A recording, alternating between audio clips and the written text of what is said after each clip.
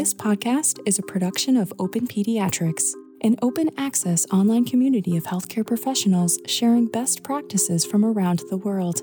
Visit openpediatrics.org for more. Intraventricular hemorrhage. My name is Ann Hansen, and I'm going to talk to you today about the most common neurologic complication of prematurity, namely germinal matrix and intraventricular hemorrhage. I'm going to use the abbreviation GMH-IVH. This information will be helpful in both minimizing risk factors for GMH-IVH and providing accurate information for parents who usually prioritize knowledge about potential neurologic concerns. During this lesson, we are going to discuss the incidence, pathogenesis, and risk factors, presentation and diagnosis, management, neuropathic consequences, and outcome of patients who develop an intraventricular hemorrhage. Incidence of germinal matrix intraventricular hemorrhage. First, let's talk about incidence. Germinal matrix and intraventricular hemorrhage is the most common neurologic complication of prematurity. It occurs in somewhere between 15 and 20% of preterm infants. If you spend time working in a neonatal intensive care unit, it won't be long before you take care of a baby with a germinal matrix intraventricular hemorrhage. Before we talk further about GMH-IVH, try to imagine what the brain of a profoundly preterm infant actually looks like. This is a photo of the brain of a 24-week gestation infant who died of complications of prematurity. It's helpful to keep this image in mind as you learn about GMH-IVH. While the external appearance of a premature infant is obviously immature, the brain, though not visible, is equally underdeveloped. The germinal matrix is a neuronal and glial cell precursor site that's located in the subependymal region in the caudothalamic groove. Bleeding within the germinal matrix is called a germinal matrix or subependymal hemorrhage. The blood in the germinal matrix can extend into the lateral ventricles, causing an intraventricular hemorrhage. The germinal matrix is a fetal structure that spontaneously involutes starting at about 24 weeks gestation. It's pretty much gone by about 34 weeks gestation. Term babies don't have a germinal matrix. That's why germinal matrix and intraventricular hemorrhage are almost exclusively a complication of preterm infants. Pathogenesis and risk factors for GMH-IVH. Germinal matrix and intraventricular hemorrhages are caused by bleeding that typically originates in the extremely vascular, fragile, and friable germinal matrix. Abnormal coagulation or cerebral blood flow can contribute to GMH-IVH. Many preterm infants are particularly vulnerable to alterations in cerebral blood flow because they have a pressure-passive circulation, meaning that they cannot regulate their cerebral blood pressure to protect against fluctuations in systemic blood pressure. These are all important considerations in thinking about the risk factors for GMH-IVH. What puts a patient at risk for intraventricular hemorrhage? The following story describes a mock patient named Sarah and serves to illustrate the risk factors for IVH and how they commonly arise during a preterm infant's hospital course. Sarah was born at 25 weeks gestation at a community hospital because her mother presented in preterm labor with a fever, foul-smelling amniotic fluid, and uterine tenderness concerning for chorioamnionitis. There was no neonatologist at her delivery, and it was quite a challenge for the pediatric staff to stabilize her until the transport team arrived to pick her up. The transport team intubated her and gave her a dose of surfactant based on a chest x-ray that was consistent with respiratory distress syndrome. They put her in the ambulance, and on her way back to the tertiary care hospital, she developed a tension pneumothorax. The pneumothorax reduced her cardiac output, and she developed hypotension. Once she arrived in the neonatal intensive care unit at the tertiary referral center, the admitting team evacuated the pneumothorax and corrected her blood pressure. The following morning, they obtained a head ultrasound. What would you be concerned that this head ultrasound might show? It showed an intraventricular hemorrhage. In a moment, we'll discuss how to describe or grade her intraventricular hemorrhage. But first, let's go back to the risk factors to be sure that we understand each of the items on the list. To complete this list, we need to add asphyxia, patent ductus arteriosus, and coagulopathy. The risk factors are closely linked to the pathogenesis of intraventricular hemorrhage. Besides the coagulopathy, which speaks for itself as a risk factor for intracranial hemorrhage, what do you think that all of the things on this list have in common? Each of the items on this list causes either an increase or a fluctuation in cerebral blood flow. It's important to remember that many of the ways in which we provide care for newborn premature infants can cause either an increase or a fluctuation in cerebral blood flow. We increase cerebral blood flow when we provide a volume expander. Therefore, it is extremely important to avoid the infusion of colloid or hyperosmolar fluids when possible, and when they must be given, to infuse them slowly. Cerebral blood flow also increases when we let a patient be hypercarbic, anemic, or hypoglycemic, or when we perform procedures that cause the patient to have a Valsalva response, which can increase cerebral blood flow. We see fluctuation in cerebral blood flow in the setting of a pneumothorax, for example, if it is evacuated and then recurs, or during seizures, or if we perform an exchange transfusion on a premature infant. Keeping all of this in mind, trying to normalize and stabilize cerebral blood flow, especially in the first few days after the birth of a preterm infant, can help to minimize the risk of GMH-IVH. Presentation and diagnosis of IVH. The presentation of intraventricular hemorrhage is most commonly silent. You may feel a full fontanelle, and the patient may demonstrate anemia on blood testing, but the most common presentation is silent. In the literature, you may read about a saltatory or catastrophic presentation, but these are quite rare. The saltatory presentation describes a change in consciousness, hypotonia, and abnormal eye movements. The catastrophic presentation involves rapid neurologic deterioration, stupor, tonic posturing, and profound hypotension. Since the presentation of intraventricular hemorrhage is largely silent, we rely on screening head ultrasounds to make the diagnosis. We obtain coronal and sagittal views. Cranial ultrasound is an ideal technique because it is high resolution, portable, and does not cause any radiation exposure. We usually order head ultrasounds according to a schedule based on the patient's chronologic age. When do you typically order a head ultrasound for a prematurely born baby? Please leave us your answer in the comments section of this video. Of course, there's some variation from institution to institution, but a fairly typical routine for babies born at less than 32 weeks gestation or less than 1,500 grams is to get a head ultrasound at 7 to 10 days after birth, with an earlier study about 3 days after birth for the most high-risk patients. This timing is based on data like this. 50% of intraventricular hemorrhages occur in the first day, and 90% within the first 3 days, according to a study by Dr. Volpe. Essentially 100% of GMH-IVH has occurred by 1 week after birth, according to a study by Dr. Panath that involved over 1,000 infants weighing less than 2 kilograms. So if a baby does not have a GMH-IVH diagnosed by about 1 week of age, it's most likely that that will not be a complication of prematurity that this baby will suffer. The Papille grading system. Now we're going to talk about the Papille grading system for IVH. This grading system is very problematic, but it's also used extensively, especially in follow-up literature, because it provides a quantitative scaling for neurologic injury. I'm going to go through the 4 Papille grades of IVH. I will also describe why some of these grades are problematic. First is the grade 1, or germinal matrix hemorrhage. You might also hear it called a subependymal hemorrhage. This is not an intraventricular hemorrhage. It's only a hemorrhage in the germinal matrix region. Next is a grade 2 intraventricular hemorrhage. This is a perfectly fine term. It refers to an intraventricular hemorrhage without enough blood to cause any ventricular dilation. Next, we have a grade 3 hemorrhage. This is intended to refer to an IVH that has enough blood introduced into the ventricle to cause the ventricle itself to dilate.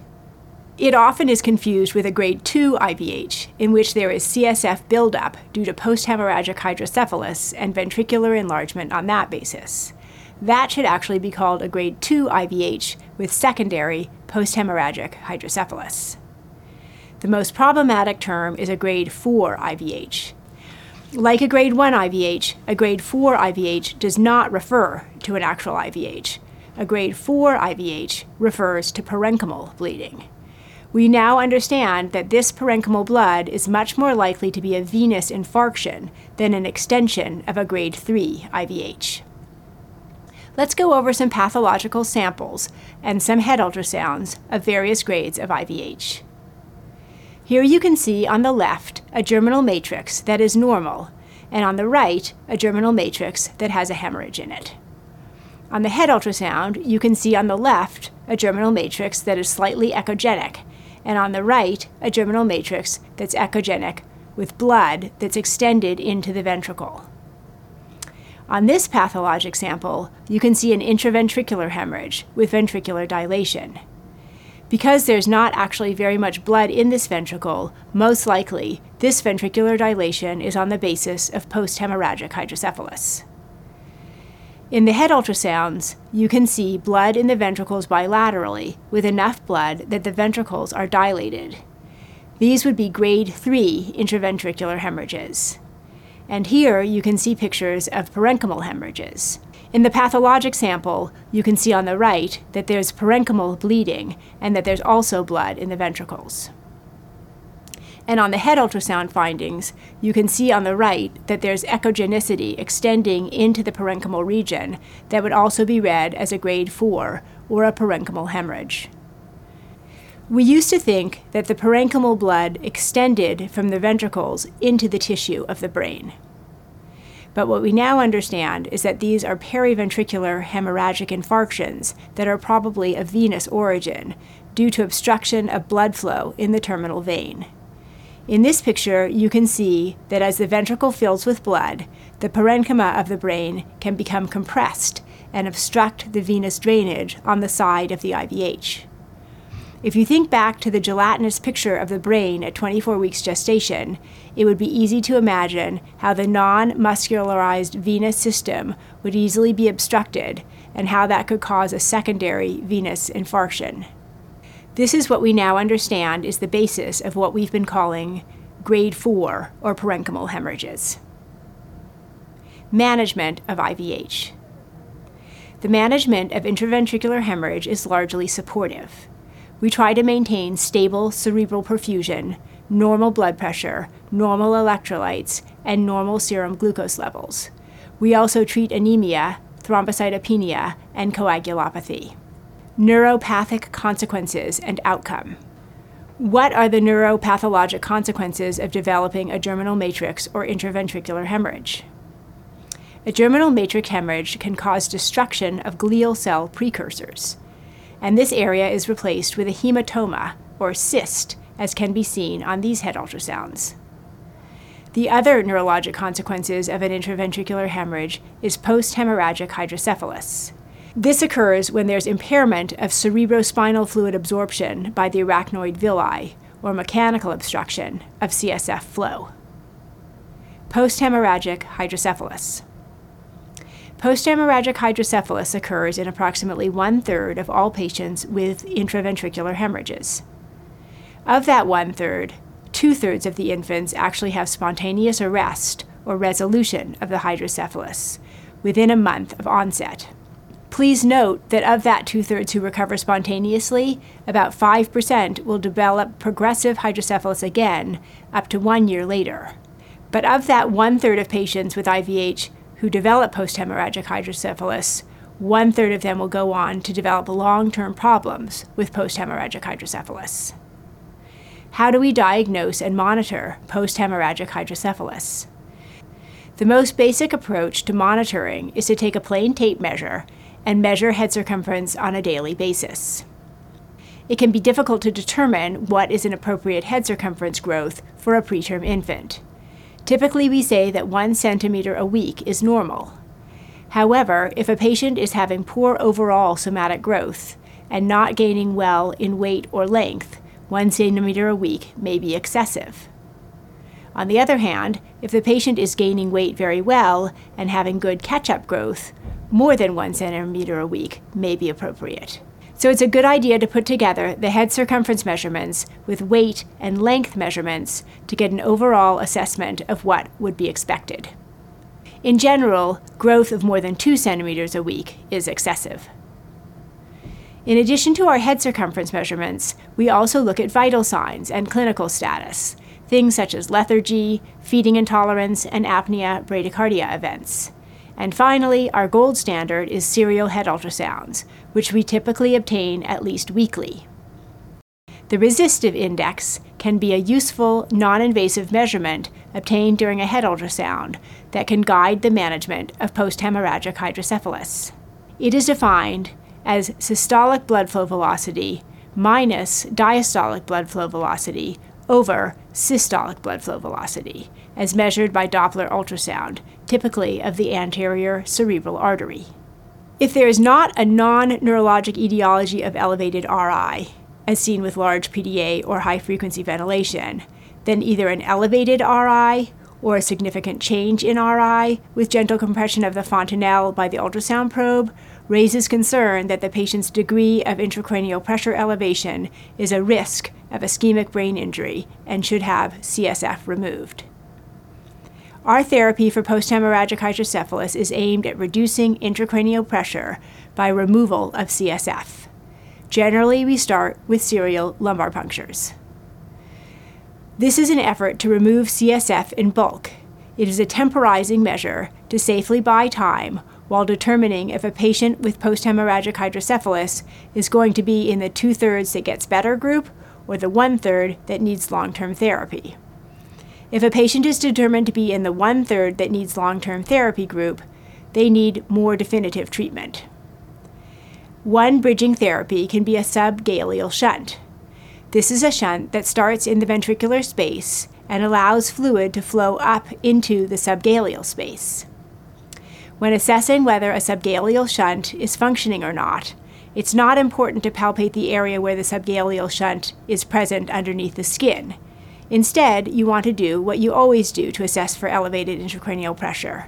Feel the fontanelle, follow the head circumference, and look at the patient's clinical status. The definitive treatment for post-hemorrhagic hydrocephalus is typically a ventriculoperitoneal shunt. Patients are generally big enough for a VP shunt when they reach 1.5 to 2 kilograms. This is a picture of a patient with a ventriculoperitoneal shunt. It starts in the ventricle. It tracks out to just underneath the skin. You can generally feel it in the neck, and then there's redundant length of the shunt in the abdomen so that the baby can grow up to be 6 feet tall and have the shunt still end in the peritoneal space. Ventriculoperitoneal shunts come with their own set of complications, including a risk of both infection and obstruction.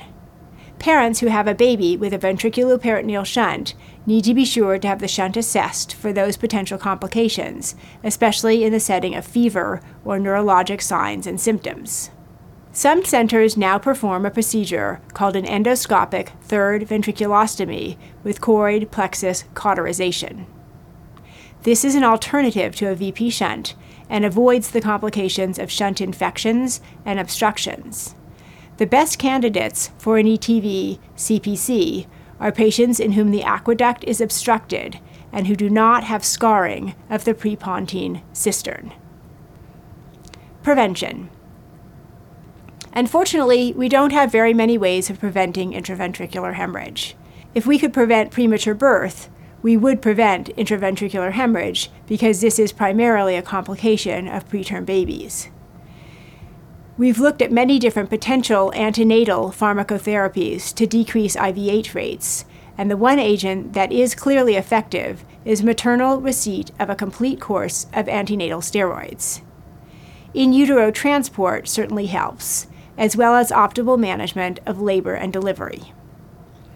Researchers have also looked at the potential for postnatal pharmacotherapy to decrease risk of IVH in preterm infants. The only agent that is effective in decreasing the IVH risk is indomethacin. Based on the most recent Cochrane meta-analysis updated in 2010, the use of prophylactic indomethacin reduces symptomatic PDA and severe IVH, but does not either benefit or harm longer-term outcomes, including neurodevelopment. Additionally, indomethacin is accompanied by its own set of risks, including that of intestinal perforation, especially when given in close proximity to systemic steroids. Therefore, the use of prophylactic indomethacin remains controversial and must be individualized based on clinical circumstances, local IVH rates, and personal preference. Some centers use publicly available IVH calculators to tailor the decision for specific patients. Now I'll talk about outcome of patients with IVH. This is where the Papille grading system, despite all of its problems, is useful, because it allows us to categorize the hemorrhages into more severe and less severe. Outcomes. Patients with grade 1 and 2 IVH overall have only a minimal increased risk of adverse neurologic outcome compared to very low birth weight infants with no intraventricular hemorrhage. As developmental testing becomes more refined, there are reports of an increased risk of cognitive impairment and cerebral palsy, but it is difficult to sort out the effects of the IVH and that of white matter injury, which often coexists in this patient population and can be missed by head ultrasound. In general, we can assure parents that if their baby develops either a germinal matrix or intraventricular hemorrhage without ventricular dilation, we would expect them to have approximately the same outcome as babies matched by birth weight, gestational age, and severity of illness with negative head ultrasounds. By contrast, patients with IVH resulting in ventricular dilation and those with periventricular hemorrhagic infarction have a markedly increased risk of impaired neurodevelopment. About 1/3 of patients with a grade 3 IVH, that is to say an IVH with ventricular dilation on the basis of the amount of blood that's in the ventricle, will have a major handicap. And about 3/4 of babies with parenchymal hemorrhages will have a major handicap. These patients are also at risk for visual impairment and seizures. If they have associated white matter injury, they may develop spastic diparesis as well as cognitive delays. If the injury is extensive and bilateral, especially if also associated with periventricular leukomalacia, it can result in quadriparesis and severe cognitive deficits. The patients with post-hemorrhagic hydrocephalus are the ones with the most severely affected outcomes. About 90% of them will have neurodevelopmental impairments. 56% of them will have multiple impairments. 14% will have seizures that require medical therapy, 9% will have severe vision problems, and 6% will have sensory neural hearing loss. The characteristics associated with the poorest prognosis are bilateral involvement, persistent ventricular enlargement, parenchymal involvement, periventricular echodensity or echolucency, which is PVL, or low gestational age. It's important to note that persistent ventricular enlargement can be on the basis of blood, as in the setting of grade 3 IVH. It can be due to CSF buildup due to post-hemorrhagic hydrocephalus, or it can be due to an ex vacuo hydrocephalus due to actual volume loss of the parenchyma. The reason that low gestational age is on this list is that profoundly preterm infants often have multiple complications of prematurity, each one making it more difficult to compensate for the other. For example, if a patient has an intraventricular hemorrhage that would predispose them to, for example, a learning disability, and the patient also has retinopathy of prematurity and therefore has visual difficulties, the visual difficulties make it more difficult to compensate for the learning difficulties. I hope that this lesson has helped you to understand the assessment and management of intraventricular hemorrhage and post-hemorrhagic hydrocephalus, including the importance of rigorous attention to the cerebral perfusion, blood pressure, electrolytes, glucose, hematocrit, platelet, and coagulation factors in the first week after the birth of infants born under 32 weeks gestation. I also hope you now feel more confident in answering parents' questions about what to expect with their preterm baby in terms of potential neurologic complications and their prognostic implications. Thank you. This has been a production of Open Pediatrics. We have more podcasts like this one available everywhere you get your podcasts. Visit openpediatrics.org for more information.